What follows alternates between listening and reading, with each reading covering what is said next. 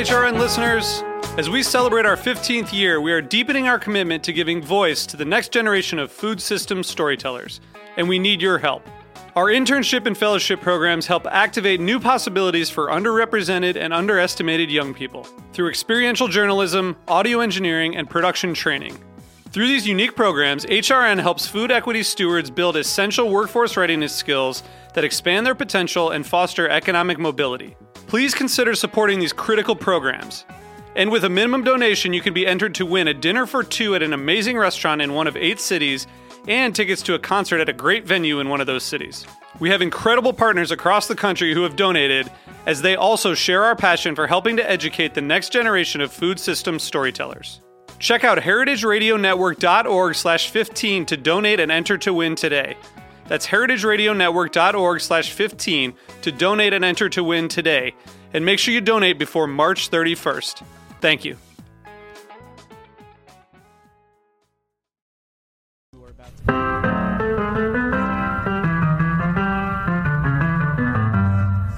You're listening to HeritageRadioNetwork.com, bringing you the freshest radio in Brooklyn since 2009. Hear directly from chefs to farmers, artists to architects, authors to brewers, and everyone in between.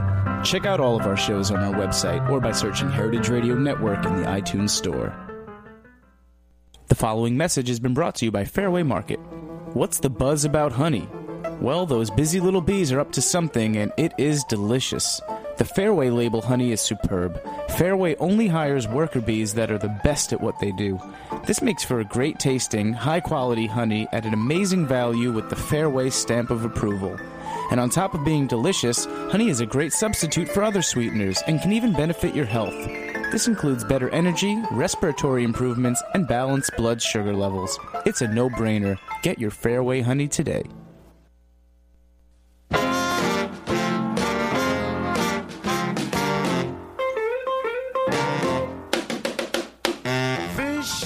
Hello and welcome to Cooking Issues. I'm Dave Arnold, the host of Cooking Issues, coming to you live on the Heritage Radio Network every Tuesday from 12 to 12:45. Joined, as always, in the studio with Nastasha the Hammer Lopez. Call all of your cooking or non-cooking related. We'll take anything, right? Yeah. Do you have any subjects you want them to talk about today? No. No random questions you want? No. No? What stores maybe Nastasha likes to shop in? Things of this nature? And return things too. Hey, I wasn't going to bring it up. No, we're not going. I wasn't gonna go there, but Again, if anyone wants to call in and go there, issues. please go there.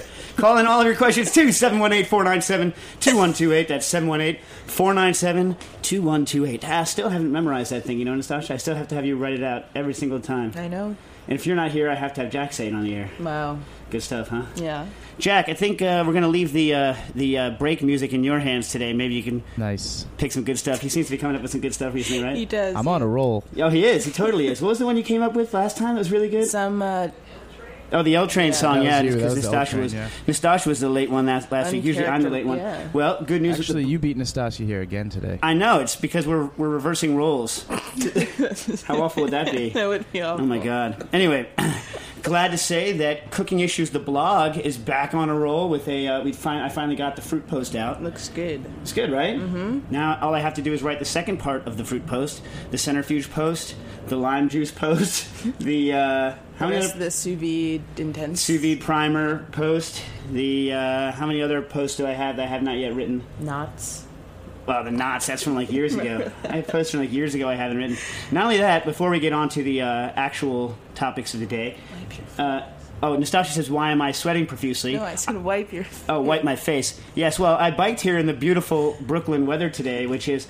it's like it's raining up from the ground. It's like the ground is raining up into the sky. That's how humid it is. Yeah. And what's awesome about biking in that kind of weather, and what's really hot, is your body can't cool it off from sweating.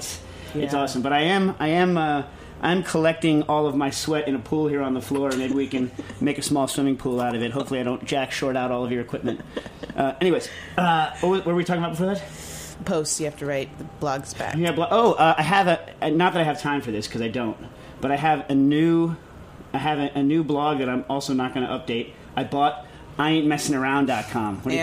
What else? IAin'tAround.com. I bought that too, although that one's not safe for work.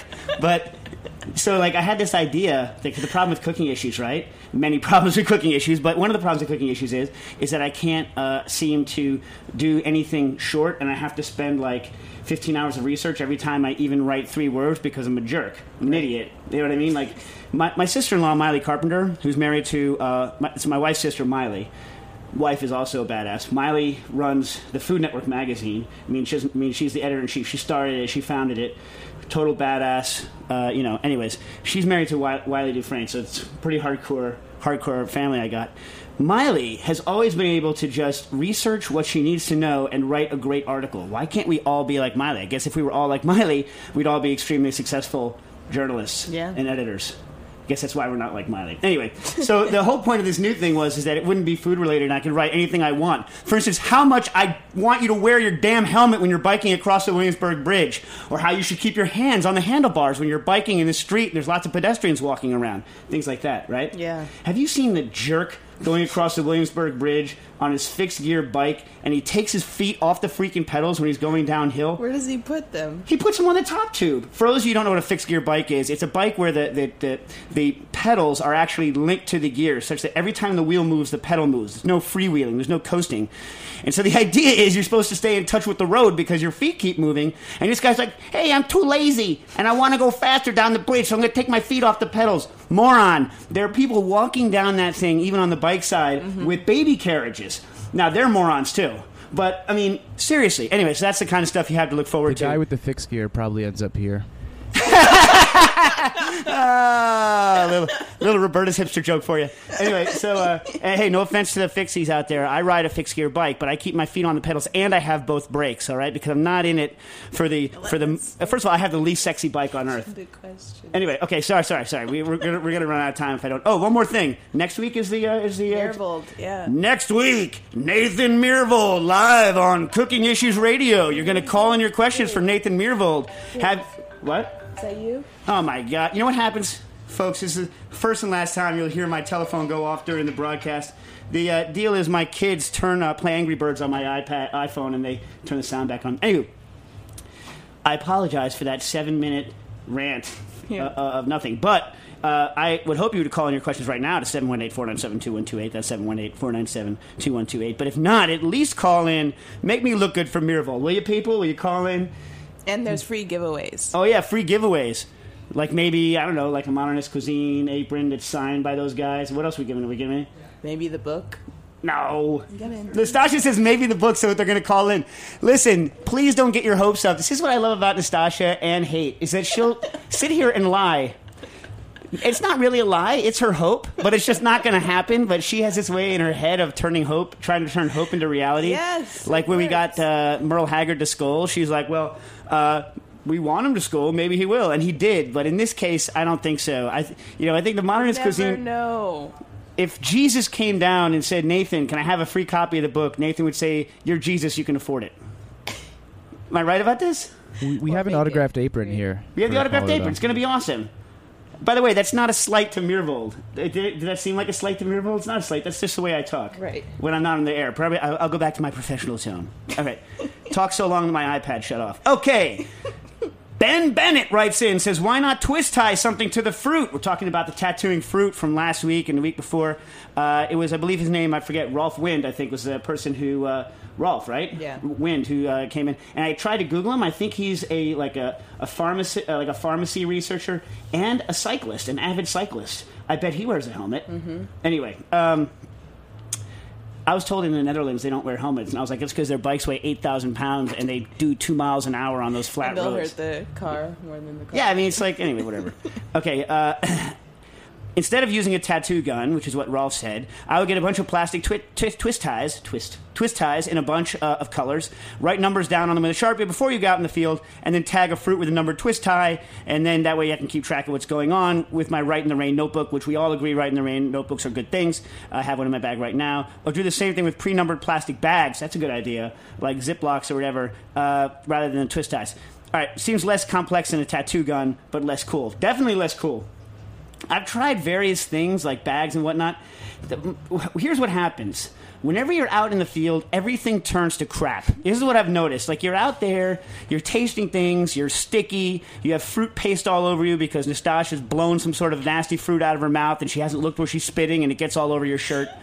Juices are dripping down your hands. It's raining. There's bugs everywhere, and you're trying to get the fruit into your bag. Correct? This is true, right? Yeah. This is how it works.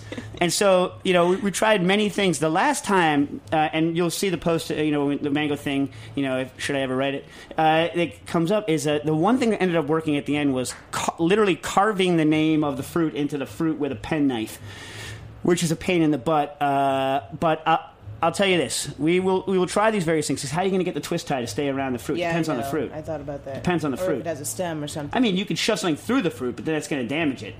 Anyway, listen to this, Ben and Rolf. I purchased a rabbit tattoo gun called the Easy Tat. There's a competitor, I think, made by the same company called the Rabbit Tat. And I purchased one for $50, and it's a little tattoo gun. And it works. I got it last night. I tried it this morning on some lemons. I have to try some other fruits. On lemons, it's really hard to see the tattoo without ink. And I think filling up with ink is a pain in the butt. But what you can do is tattoo it and then rub an ink stamp over it real quick and rub it, and the tattoo stays there. I'm trying to think of real simple, real waterproof. I don't want to have to carry a liquid ink with me because that's not going to work. I have a feeling on more delicate fruits like mangoes or fruits that oxidize like apples that I'll be able to read it fine without ink. The lemon, if you let it sit around for a while and the skin starts drying off and you hold a shine of light on it, you can see where the tattoo was even without ink. So I am working on it, but I think for $50, I'm going to Columbia soon, and I hope to pick up some crazy fruits in the markets at Columbia. I'm going to carry my Easy Tat on the trip with me and see whether or not I can label some fruits. So we'll get some real world tests of this, and we'll see if we can get a good test for fruit heads in, right? Mm-hmm. What do you think? On a similar note, there is... I'm trying to find it because I'm a moron. Hold on a second. Joshua Rosenwasser just moved from Tampa, Florida to Antigua, and he wants to know whether there's any kind of wild edibles he can forage for down there in Antigua. Well, Joshua, here's the one problem. I've never been to the Caribbean in my whole life, and one of the reasons is because I think I mentioned several times, I hate paradise. I hate it. Like really nice beaches and sun. It's horrible. But I'm sure if you go out into the forest, it's going to be, or whatever they have there, it's going to be nice. I did some preliminary research for you, and there's one of the problems is that Antigua appears to be one of the driest of those islands. So even though they have some tropical fruits growing on those islands, they tend to import a lot of them from kind of wetter neighbors where they have a wider range of stuff that they can grow. So I wish I could be more of help. But I remember that a couple of weeks ago somebody asked a question. I answered the first half of their question and then spun off into a tangent. And their question was, very rightly so, where are other places that you can go not forage, but go to taste things other than the Fruit and Spice Park? Well, I forget who asked it, but I'm glad you asked. I'm going to lump it in with the question here. I'll just tell you first the places that I've already gone, most with Nastasha. Went to Geneva, New York, the Agricultural Extension in Geneva, New York, which is an extension of Cornell, but is also linked up with the federal government. That has all of the largest collection of apples in the world.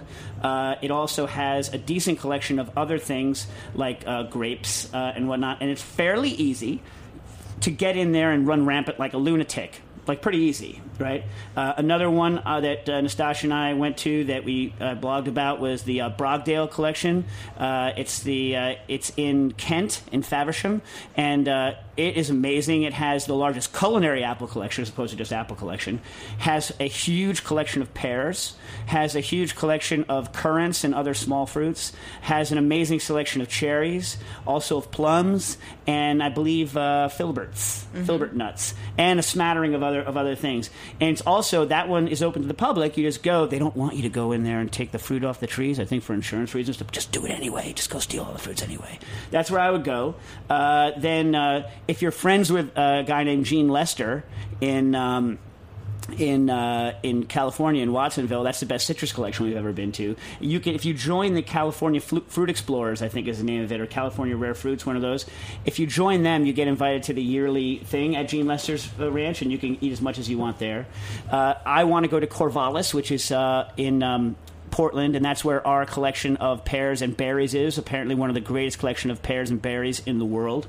I want to go there. There's a couple of places I know Nastasia wants to go. There's a couple of great botanical gardens, I think, in Ukraine, right? In Kiev. Yeah. I want to go to. I want to go to Kazakhstan where it's natural. Where else am I forgetting? There's tons of places I want to go. Anyway, if any of you guys can think of some good places that we haven't gone, I want to go. I want to go to the New York Botanical Garden, which I go to all the time. They have one of the world's largest collection of alliums, onions and garlic.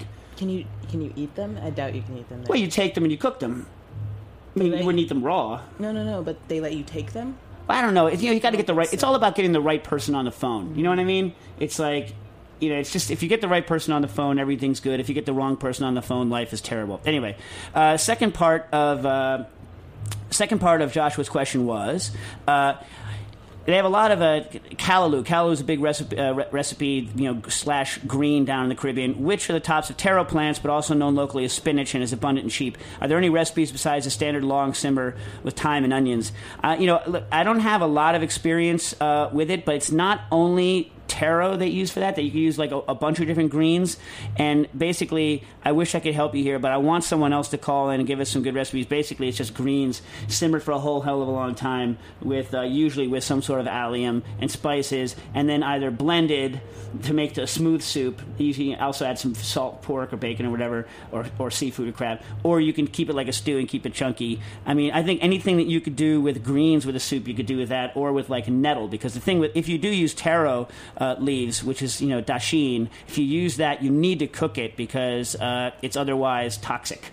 Which leads me to another awesome toxic plant, which was first... I forget who told me about it. Crap. Anyway, called Mayan spinach. We saw that in the Fruit and Spice Park in the poisonous plant section. It'll kill you. Cyanide poisoning if you eat it raw, but if you cook it, it apparently is one of the most nutritious greens in the world. Chaya. Love to try it. We should have stolen... what the problem is when we were down there? We had no kitchen. We couldn't cook anything.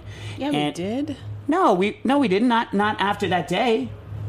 Yeah, we did. After that first day. So I should have stolen a bunch of that stuff and cooked it. That was the night. Dunce. Cooked. I'm an idiot. Next time. Well, I think it was raining like cats and dogs, and we were doing that event with Jeremiah Bullfrog from Gastropod down in Miami. So we were much more worried about what we were going to do for that event than what we were going to have for dinner that night, which is stupid. You should always worry about what you're going to have for dinner that night. We had a good dinner. We cooked fish. We had an okay dinner. I would say it was a great dinner. Remember, it took us 8 years to get the charcoal lit? Because it was like, the charcoal was basically like soaking wet. Anyways, let's go to our first commercial break. Call in your questions to 718-497-2128. That's 718-497-2128. Cooking Issues.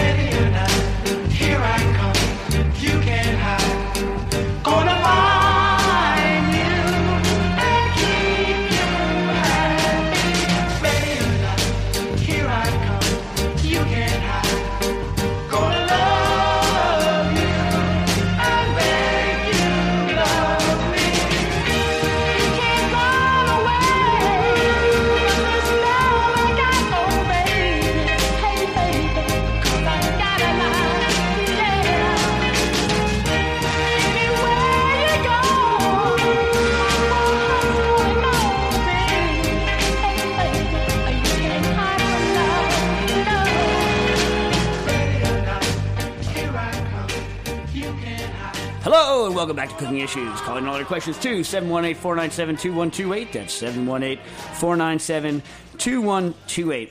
Chris Gibb from Toronto, Canada. For some reason I wrote Toronto, California on my iPad, but it's not. Toronto's not in California, it's in Canada. About fixing vacuum machines. Hey Dave, I've come across a vacuum machine that isn't working properly and I want to buy it cheaply and fix it. It runs through its cycle normally until it's about to release the vacuum. This is when it makes a loud noise and starts again from the beginning and just keeps going through this cycle until you turn it off. I was wondering if you had any ideas or if you think it's hopeless. Any thoughts on this would be awesome. Thanks. That's an interesting problem. It sounds like it's probably fairly easy to fix. The good thing is that the important part of a vacuum machine is the motor, right, is the vacuum pump. That's expensive. So if it's a real vacuum machine, we're talking, by the way, folks, about a chamber vacuum machine, I assume, a professional vacuum machine, and they start, the smallest ones start at like $1,500, $2,000. They go up to about $4,000 for ones you normally get in a restaurant, right? So they're not cheap, and if the pump is working and sucking a vacuum, if it's actually sucking a vacuum, right, you've won most of the battle, right? Now, here's what I would check out first. I can't tell exactly what's going on because it's not like a normal situation of troubleshooting wise. It's not normal. I wouldn't expect it to do exactly that. I would expect it to make a loud noise and then not start again unless there's something weird going on. I wouldn't expect it to start again until it had evacuated. Here's what sounds like might be happening. What happens in a vacuum machine is you close the lid, the vacuum cycle starts, it sucks out all the air. After it sucks out the air and it's done sucking the vacuum, it stops sucking the vacuum, it puts the seal bar up and seals your bag, after which it lets the air back into the machine, and or sometimes it has gas flush, right, which puts gas back in, right? And then there you go. So any one of those things could be wrong. If it's sucking a vacuum, you know you're good, right? Then if it seals the bag, you know it at least makes it to that part in the cycle. It sounds like it's making a loud noise. Either maybe it's trying to do a gas flush, and it can't because the gas flush is plugged if it has a gas flush. The other thing that could be going wrong is that the air release valve could be broken, right? In which case it's not releasing the air properly. Any one of those things could be going wrong. Assuming that it's not one of those things, and it's a problem with the electronics board is a lot harder to fix. You can get new electronics boards, but even if you have like minor electrical skills and you don't want to actually fix the electronics, you can just hardwire the thing to basically turn it on and then press stop and just bypass all the circuitry and run all the stuff manually, right? Because it's all basically just solenoid valves that you can run off the thing. So I would say either one of the solenoids that's venting the thing is broken, or you have an electronics problem, or you have a blockage in one of the lines. Any one of those things seems a lot easier than fixing the pump. What do you think, Nastasha? Yes, I think that's right. Because we have a machine that was given to Nastasha by Mark Ladner from Del Posto. It's really nice. And the pump starts up, but the sucker doesn't start a vacuum, which means they need to rebuild the whole vacuum pump. Now, that's a pain in the patoot, right? What did the guy say it was going to cost us? Like $250 labor. Yeah, no, you see, that's the thing. This is Nastasha hoping against hope. $250 to show up. Oh. It's $250 to hang his hat on the inside of our door, right? Well, that's $250. Then another, like, whatever, an hour to sit there and go, yeah, that's broken. Yeah, it's broken, right? And then here's the other one. Oh, I don't have those pots right now. I don't have those. No, I got to order those pots, right? And then another charge when he comes back with the parts, plus taking the thing apart, right? I mean, come on. We all know how this stuff goes. Anyway, no offense to the vacuum repair people out there, all right? I don't want to hear someone saying that Dave is prejudiced against vacuum machine repair people. Maybe that person is really efficient if they... Yeah, you know what maybe did? Maybe pooped his pants. Maybe. Old expression, please don't ask. Okay. Hey, we got a thank you from Mike, who wrote in a couple weeks ago. We were talking about marshmallows. He was having problems with his marshmallow sticking, and says that what we said on the air actually helped him out. That's awesome. That. Well, hey, right? Give you the rest. Jack's happy. We're like a happy customer. We have at least one. We have one person that we have helped. Jack's time is finally worth it. Well, yeah, everything's finally worth it. Good. All right. Henry Schwartz writes in with some sous vide and low temperature questions. In case there's anyone who happened to just tune in and was trying to tune into the wrong radio station but listened to us and doesn't know what low temperature cooking is, low temperature and sous vide is anytime you have something packaged in a vacuum bag, right? No matter what temperature you use. Could be boiling bag, could be low temperature, could just be in your refrigerator. That's sous vide. Low temperature is when you're...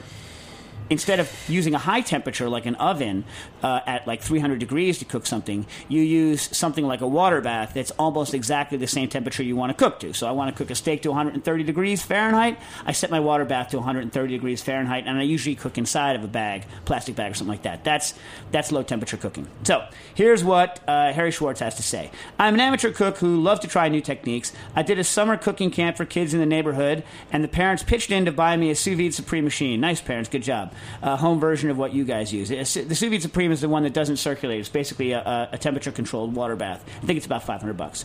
I've never used one.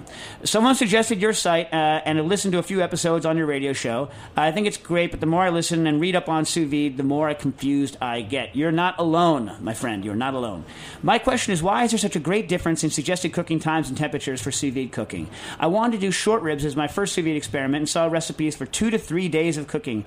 It didn't make sense, so I called one of my favorite restaurants in Philadelphia, LaCroix, and Chef Adam there suggested 130 degrees Fahrenheit for 8 hours, which worked perfectly. I see you see. Well, let's start right there before we go on. The reason why there are different times and temperatures is because different people want different effects when they're cooking, okay? So I know you said that it doesn't make sense that you're cooking something for 2 or 3 days. And in fact, when you're learning low temperature and sous vide, the hardest thing to wrap your head around, honestly, is that meat is not going to overcook when you cook it for that long. Wiley Dufresne, my current brother-in-law, was the first person to tell me that years and years and years ago. And I was like, you're cracked. You're crazy. There's no way you can cook a piece of meat for 3 days and not have it overcooked. Once you get over that hurdle, right, then all of these recipes are going to start making sense to you, okay? Recipes overcook in the traditional sense of becoming well done overcook because you're cooking at a higher temperature than you want to cook the meat to. So as you cook longer, the more and more overdone it's going to get, the more and more dry it's going to get because you're basically cooking all the water out of the meat, right? That's not what happens low temperature. When you're cooking low temperature or sous vide low temperature, you cook the meat to exactly the temperature you want it to cook to, and then it just stays there. The meat no longer overcooks in the sense of it doesn't squeeze all of its water out anymore, doesn't turn gray, doesn't have any of those traditional overcooked things happen to it, right? It doesn't turn tough. What happens instead is you hold it at a particular level of doneness, and then over a long period of time, the connective tissue breaks down, right? And it starts getting softer and more tender. Okay, so if you take a piece of meat that doesn't have very much connective tissue in it, let's say a tenderloin, right, and you cook it for a long time, it starts losing what little texture it has and it turns mushy. When you have something like a short rib and you're cooking it to 130, which is like 55, I think, or 55 Celsius, something like that, which is pretty rare, right? It takes a long time. Like 3 days to break down the connective tissue in that rib and have it get tender again, right? If you started out with a fairly tender short rib that didn't have a lot of connective tissue, maybe after 8 hours it's going to be okay. Usually the short ribs that I cook, if I'm going to cook them down at that temperature, like 55, like by 24 hours, it still has the texture of like a skirt steak, which I think is delicious. And I think Carlo here at Roberta's sells what he calls a short rib skirt steak or something like that. He does something like that, like 24 hours at roughly 55, 57 degrees Celsius, which is 130 to 135, somewhere in that range, Fahrenheit. And so you can do that, right? But so basically these long cooking times at different temperatures are because they're holding the meat at a certain level of doneness and then basically waiting for the texture to turn to what they want. If you cook it too long, it goes to mush. If you don't cook it long enough, it's just not tender enough, okay? And the higher and there's a range of temperatures that'll work. So a short rib, you can make a short rib that's rare, like 55 Celsius, like 130 or so. Most people prefer it a little bit higher, like 60 degrees Celsius or so, which is 140, right? And even that 5 degrees more radically chops the cooking time down from 3 days to 2 days, right? 63 degrees Celsius, which is a little high for me, if you're going to do low temperature work. Now you're down to like a day, a little over a day. So basically, it's getting a feeling for how the cooking times and the temperatures interact. There's no right or wrong answer. There's a question of, is it tender enough for you? Okay? Is this making any sense, Nastasha? Yes. Okay, so the other question is, I suggest, I being me, chicken breast for 45 to 90 minutes at 63 degrees Celsius, which is I do, and the sous vide cookbook, which came with the unit, suggests 2 hours at the same 63 Celsius. Don't understand why there's a difference there. I just don't think it needs the full 2 hours. It definitely doesn't need the full 2 hours from a pasteurization standpoint, and I think that chicken breast, once it's done, doesn't get any better. I think it starts losing its texture, and so as soon as it's done, I like to pull it. I don't think it's not going to break down on you right away, but when we ran a test where we cooked the chicken breast for a long time and then ate it by itself with no sauce, with nothing added, no searing, anything, just what does the meat taste like? The meat didn't taste as good the longer we cooked it on chicken breast. But, if you're going to sauce it up or if you're going to serve it cold or any one of these things, I think it might not make as much of a difference, right? Mm-hmm. So that's that. He has a second question, so we're going to. These are great actual questions. So, by the way, at the end, he said he would appreciate a quick answer on these. if possible. He doesn't think these questions are interesting enough for the show, which I disagree. I think these are things people really want to know about low temperature and sous vide cooking. And he says, besides, this is a good one, I'm a year behind in listening, so it might take a while to find the answer to my question. Well, listen up, because the odds that I'll write the answer are roughly what? 0, right? Yeah. Basically 0. Okay, so his second question is vacuuming liquids. Where do you find a vacuum machine that lets you add liquids? The one that came with the machine and the one I have at home don't work with liquids. You're right. I wouldn't even use a vacuum machine, frankly. I would bag everything in Ziplocs. I find that the texture is sometimes better. It's easier because you don't need to chill the items before you put them in. Most people, when they're vacuuming liquids in those bags, they have to freeze the liquids before they put them in the bags, which is a huge pain in the butt.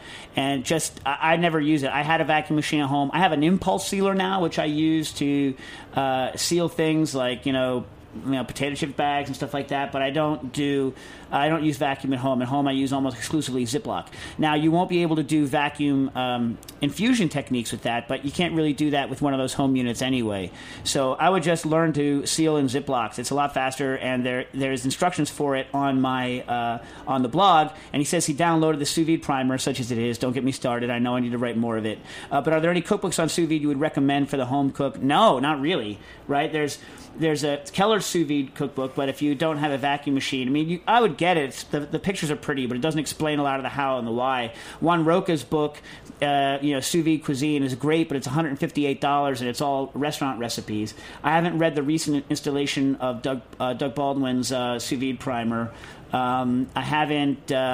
Obviously, Victor Stamfer has a book that I do not buy that book. I think his temperatures are all out of whack. And then if you have $500, buy the Monarch's Cuisine cookbook, because that's going to have a lot of good stuff in it. But that's $500, right? But they might win it next week.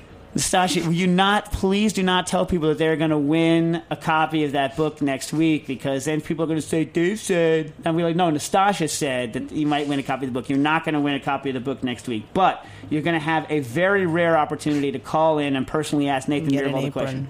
What? And get an apron. All right, listen. We're going to do another break. Call in all your questions to 718-497-2128. 718-497-2128. Cooking Issues.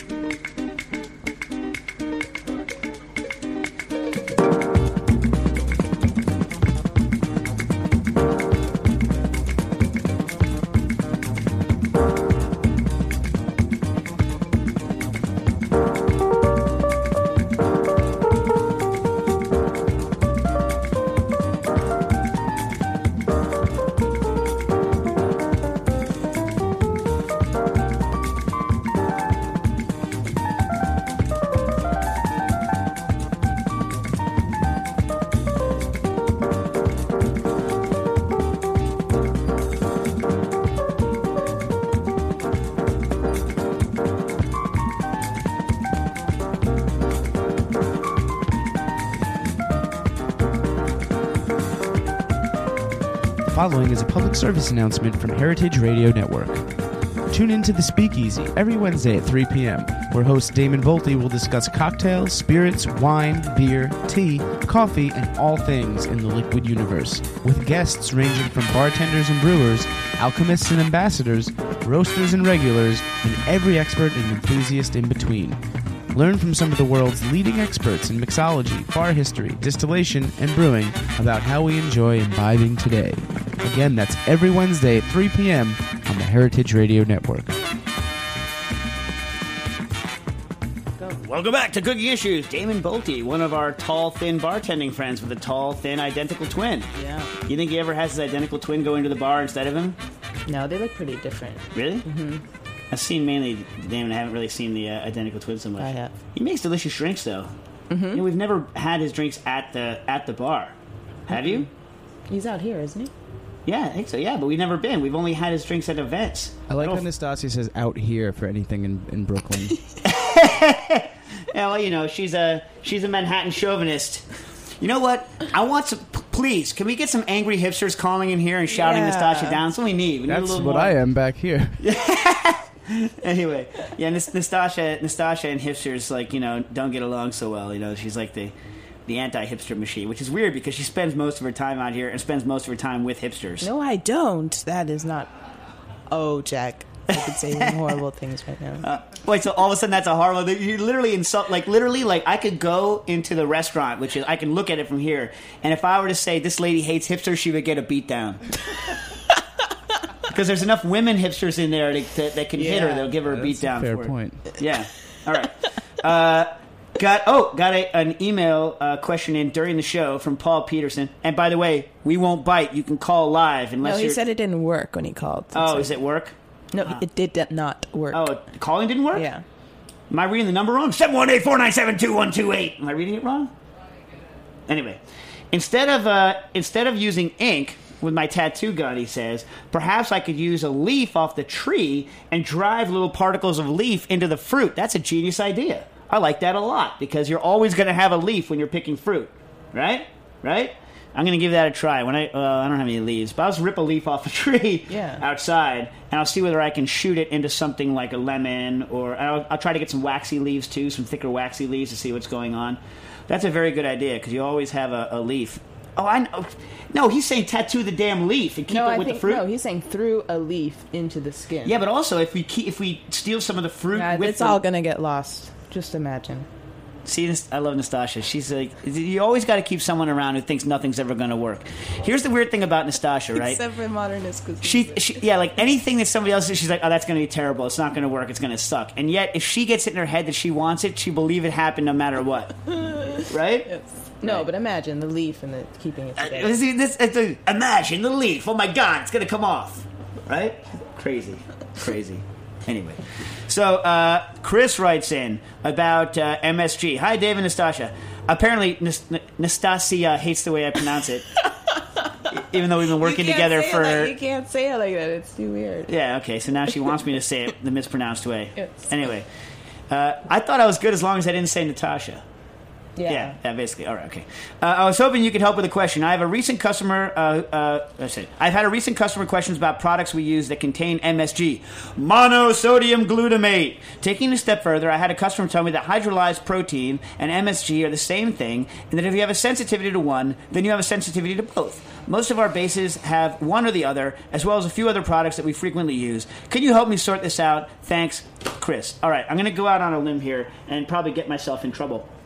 But I would say, since you don't have a sensitivity to one, you don't have a sensitivity to the other. Boom! Boom! All right, here's the thing. Like, there's all sorts of products out there that have... Look, MSG, okay, let's just get this straight. I'm going to get some angry callers in, and, eventually, or someone's going to write it, or someone's going to say, that Dave, he's a jerk. Listen, here's the thing. Glutamic acid is an amino acid. You can't get around it. Right? Okay? Now, the sodium salt of that is monosodium glutamate. Right? Okay. It's also a neurotransmitter. You need it. Without glutamic acid, you die. You don't live without it. You need it, right? You need to have it in your body, that is. But here's the other funny thing, right? You make a crap load of it. You know what I mean? Like, you make more of it and then convert it in your head and excrete it, then you're going to eat, right? Furthermore, if you can take... basically, we sense MSG is free amino acids, right, and a couple other things to break down, or what give you that sense of umami, savoriness that we taste. We have a taste receptor for, right? Plenty of things have free amino acids in them, like tomatoes, like mushrooms, like Parmesan cheese, like fish, right? Which is why sushi tastes good, because they have a lot of free amino acids in them. like kelp, dashi, all these things. Even if you add no MSG, external MSG to them, right, they contain free amino acids. So hydrolyzed vegetable protein is where they break down a natural protein into amino acids, some of which are glutamic acid, right, and therefore have the same effect as MSG. So yes, they are the same. However, they are equally non-reactive, right? If you do an extensive research of the history of studies on MSG sensitivity, what you will find is that that all of the studies that show that there's a problem are fundamentally flawed. Nastasha, by the way, so don't get insulted. Nastasha thinks that she's sensitive to MSG. I black out. She blacks out. What the hell does that even mean? I black out. When did you black out? Twice, like 8 years ago. When you had what? Chinese food. Oh, so it's Chinese food. So it's only MSG in Chinese food that causes this reaction, not all the other things that contain glutamic acid. Right. Yeah, that's crazy. Yeah, that's nuts. You see what I'm saying? Listen, people. Listen to what just happened. Nastasha eats things all the time that have MSG in them. She ate Chinese food, assumed it was MSG, and blacked out because of all the liquor she was drinking. No, I know. Oh, my God. I swear, I wasn't drinking anything. My heart started beating slow, and I went into a spiral, and I went into white light. White light? What is this? This is not a known... Here's a study that works, right? Take a gelatin capsule, right? Pack it with MSG. Randomize it with a bunch of other gelatin capsules that contain sugar, right, with an equal amount of sodium mixed in so that the sodium levels are the same. Randomly distribute them to people and see whether anyone has a reaction. You know what? They don't. All the studies that appear to show reactions use things like a strongly, I'm making quote marks with my fingers, strongly flavored citrus beverage to try and cover up the flavor of MSG, which is detectable. Right? They also use incredibly high levels of MSG, which cause you to be able to taste it better. The studies that show there are problems, physical problems with MSG, are where things like neonatal rats are dosed with the equivalent of you eating like a half a kilo of straight MSG, which is nothing close to what you're going to use. Okay? Like there are no studies. They tried to gork out monkey brains, like neonatal, newborn monkeys. They tried to zap their brains with MSG and were unable to. It's pathetic. I don't applaud those studies, but I'm just saying this is a study that was run. This is a classic thing. Nastasha has Chinese food. Nastasha has heard about this thing, which was basically posited as a joke in the literature a long time ago, this thing called Chinese restaurant syndrome, and then snowballed into this nightmare. There's a lot of different interesting theories about why people think this is an actual phenomenon. One being that you have something unfamiliar or something you don't like, and that you have a reaction to it, and then your brain thinks you hone in on it. There's another theory that perhaps it's hypernutrient, a lot of sodium, right? Because these diets are also high in salt. For instance, when I eat large quantities of cheese and have red wine and don't drink water and eat a lot of bread and then eat oil-based stuff, which I do on a regular basis because I like having cheese for dinner, I get a horrible headache. Am I allergic to cheese? No, I'm freaking dehydrated. Maybe I was dehydrated. Yeah, maybe you were dehydrated. I've had 2 friends in college black out from Chinese food and blame it on MSG. Really? Yes. Yeah, and what were they smoking along with the Oh Chinese my food? God! This is my point. Stop. It's like, why is it always Chinese food? It's in everything. You never here's what doesn't happen. I had a Slim Jim and I passed out. Slim Jim is like 100% MSG. You know what I mean? It's like, people need to get their stories straight. Here's a little something. If you didn't learn this in logic school, which I did because I was a philosophy major, post hoc ergo propter hoc, common fallacy, right? After this, therefore because of this. Just because you had a reaction to Chinese food does not mean that MSG was the causality of it. Did you go back and ask those guys how much MSG they used? Do you even know they used MSG? No. So okay, it's then. Chinese food. No, that's absurd as well. It's like you had a reaction. Everyone needs to break this post hoc ergo propter hoc thing, right? It's not just because something happened after something doesn't mean you've established a causal relationship. The actual studies that have been done show that there is no problem. But theoretically, if you were allergic to MSG, meaning if you had no neurotransmitters and you were already therefore dead, so you couldn't have any MSG in your system, then yes, you also could not have hydrolyzed vegetable protein. Was that a reasonable answer? Yeah. Okay. Had a question in from Pete on a similar thing. What's the deal with nitrates and nitrites. There are two what's the deals, right? One possible what's the deal is, what's the deal, i.e. is there a problem with them? I think the difference. Yeah? Mm-hmm. Sasha says that because she doesn't want me to go into another diatribe. No. Here's what's hilarious about I'm going to do it anyway. So, turns out that like a lot of natural curing salts have nitrates and nitrites in them, which is why they're so good for curing things. Turns out, if you don't add them to quick-cured products like bacon, and then you vac pack them and put them in the store, you have a good chance that you're going to give someone botulism because they prevent botulism growth, right? So, to me, they're a good thing. Well, here's what's most hilarious to me. Whole Foods, sponsor of this show, this radio station, and also, by the way, a place I shop on a regular basis, pisses me off for this reason. They will sell something called uncured bacon, where what they do is they buy things like celery, which naturally accumulate nitrites in them, and nitrates in them, and then reduce it down to so that eight acres of celery fit into like a plastic cup. Then take the flavor out of it and use that to cure instead, and say they haven't added any nitrates; they've just added natural celery. To me, this is like the worst form of bull crappery that you can pull on someone, because you're giving them the same exact product with the same exact functionality with a fake pseudo-healthy label on it. And nothing pisses me off more than that sort of mendacious crap that people pull on the back of labels. Okay, now, back to the difference between nitrate and nitrite. When you use nitrates, which is what they used to use, nowadays nitrates are only used on long-cured products like hams. When you apply nitrates to meat, nitrates are broken down to nitrites, right, which are then broken down further and then eventually cause the cured color and exert their antimicrobial properties, okay? If you are going to do a short-term product like a bacon, or you're pumping or you're using a brine, you're going to want to use nitrite with an I, right? Almost all things that you make, you should use nitrite nowadays, right? If you're doing a long-cured ham, then you're going to want to use nitrate. But most of the time you want to use nitrite. And the easiest way to do it is to buy a product called Morton's Tender Quick Salt, which has it mixed in, so you don't need to worry about it. You don't need to worry about getting your salt and your and having pink salt lying around in case your kids, because you really shouldn't eat it by the bushel. But it's something that's been used in cooking since time immemorial, even before it was isolated on its own and used, because there was those impurities in natural salts. Okay, so let's end on a non-diatribe note, shall we? Yeah. Nastasha's like, yeah. Nastasha doesn't like to get...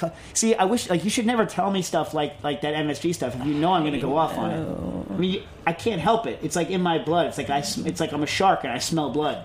You know what I mean? It's like I can't help it. Yeah. It's in my nature. Yeah. Don't blame me out there. I don't want anyone writing in saying I'm mean or anything like this, because she saves the vicious stuff she does to me for off air. Like, I'm the same all the time. No, you're not. Should I get you guys separate tables? I think from now on we need a glass wall in between us on the thing. Anyway, Brian writes in with a friendly question. Hello, Nastasha. These are all friendly questions, by the way. Hello, Nastasha and Dave. Can you tell me how I can make my own chewing gum, and is there any way to make bubble gum? Hey, good question. I don't know whether he read the post before he sent that in. I don't think so. I got it before the post. Well, chewing gum, the original chewing gum comes from the sap of the latex from the sapodilla tree, and sapodilla is one of the fruits that we had at the Fruit and Spice Park. I wrote about it in the most recent blog post. You can go on and look at it, and you can still buy it. That latex is, when it's processed, it's called chicle, right? And it's very easy to use. Chicle, by the way, I'll give you the short story because one of the guys at Fruit and Spice Park gave us the story. It's a crazy story. I don't know if I believe it, but it's repeated a couple times. And if you really care about chicle and gum bases, you can read Jennifer Matthews' book, Chicle, The Chewing Gum of America, From Ancient Maya to William Wrigley. And the story is this. Santa Anna, the Mexican general who handed us our behinds at the Alamo and wiped out the Alamo, and David Bowie and all those guys. David Bowie? Not David Bowie, sorry. What's his name? Bowie, the Bowie knife guy.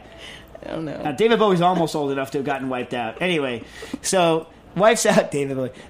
What's his name? Bowie, the Bowie knife guy. I really don't know. Anyway, and like Davy Crockett, didn't he get wiped out there? Anyway, no. Anyway, a bunch of people got wiped out at the Alamo. If you really want to hear the story, go listen to Johnny Horton's "Remember the Alamo" song. And I'm going to get a lot of people mad that I don't know the Alamo story. Anyway, so like he later goes back to Mexico, loses the war, gets his behind handed to him. We go murder a bunch of basically teenagers at a place called Chapultepec Heights, win the war. We get a whole bunch of territory ceded from Mexico. Santa Anna is trying to make some money now because he's no longer the president, XYZ.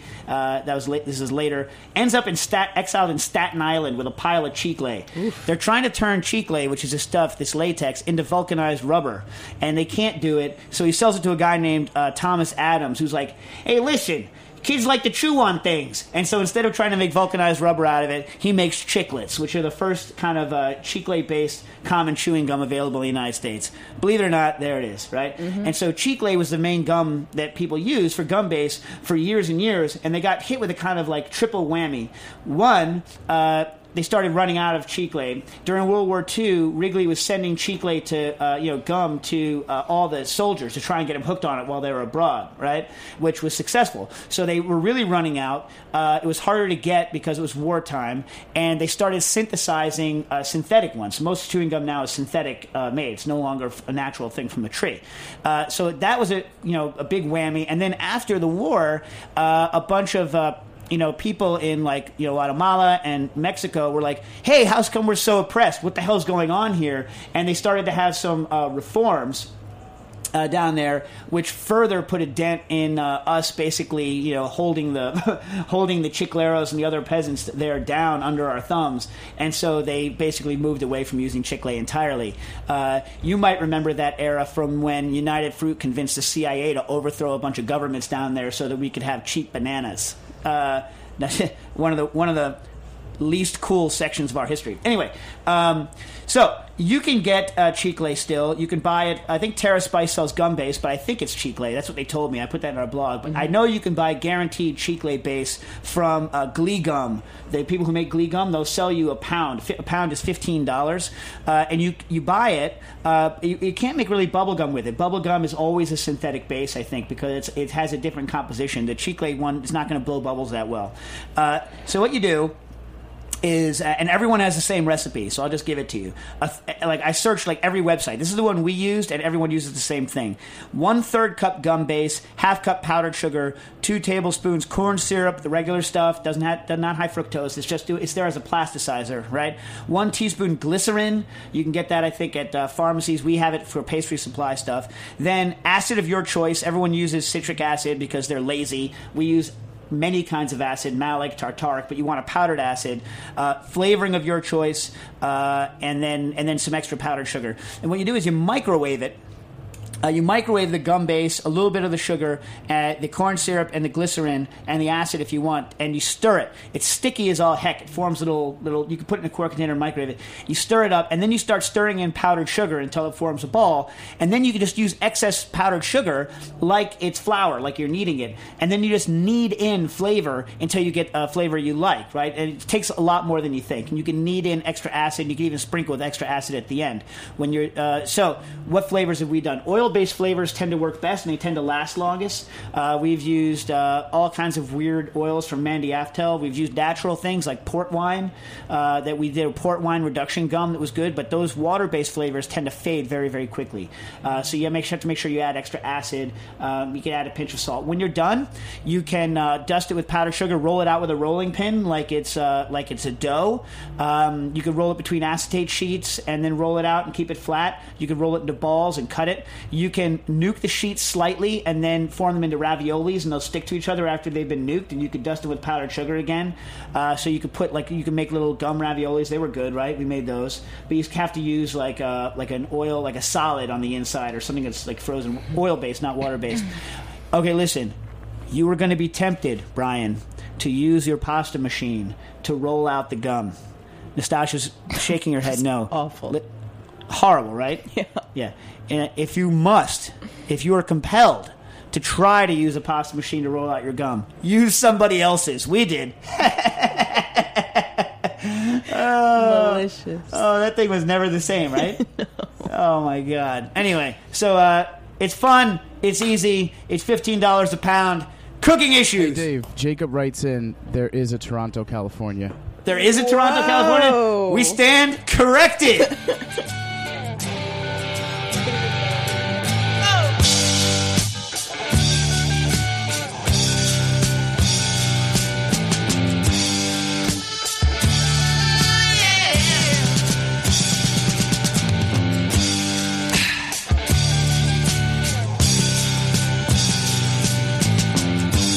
Ziggy played guitar, jamming good with Weird and Gilly and the Spiders from Mars. He played it left hand, but made it too far. Became the special man, then we were Ziggy's band.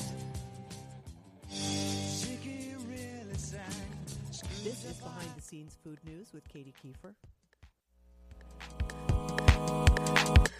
This is Behind the Scenes Food News with Katie Kiefer. There's a lot of posturing and talking around raw milk these days and how great it is. But if you really want to get a full-on investigation into the pros and cons, the risks and benefits of raw milk consumption, here's a nifty website, www.realrawmilkfacts.com. It has a laundry list of FAQs, along with information from studies and reports from American and European science communities. If you flirt with raw milk consumption, this is definitely worth taking a look at. This is Behind the Scenes Food News with Katie Kiefer. Every spring at the end of kidding season, goat dairies across the country are faced with the question of what to do with their male bucklings. Because on a dairy farm, there's no role for a male. Often the most economical thing for these farmers to do is to cull the animals at birth or ship them off to the commodity market. Heritage Foods USA is embarking on a new project, No Goat Left Behind, looking to step in and fill this niche by creating a marketplace for these male bucklings. Visit us at www.heritagefoods.usa.com to learn more and to reserve your goat this coming October.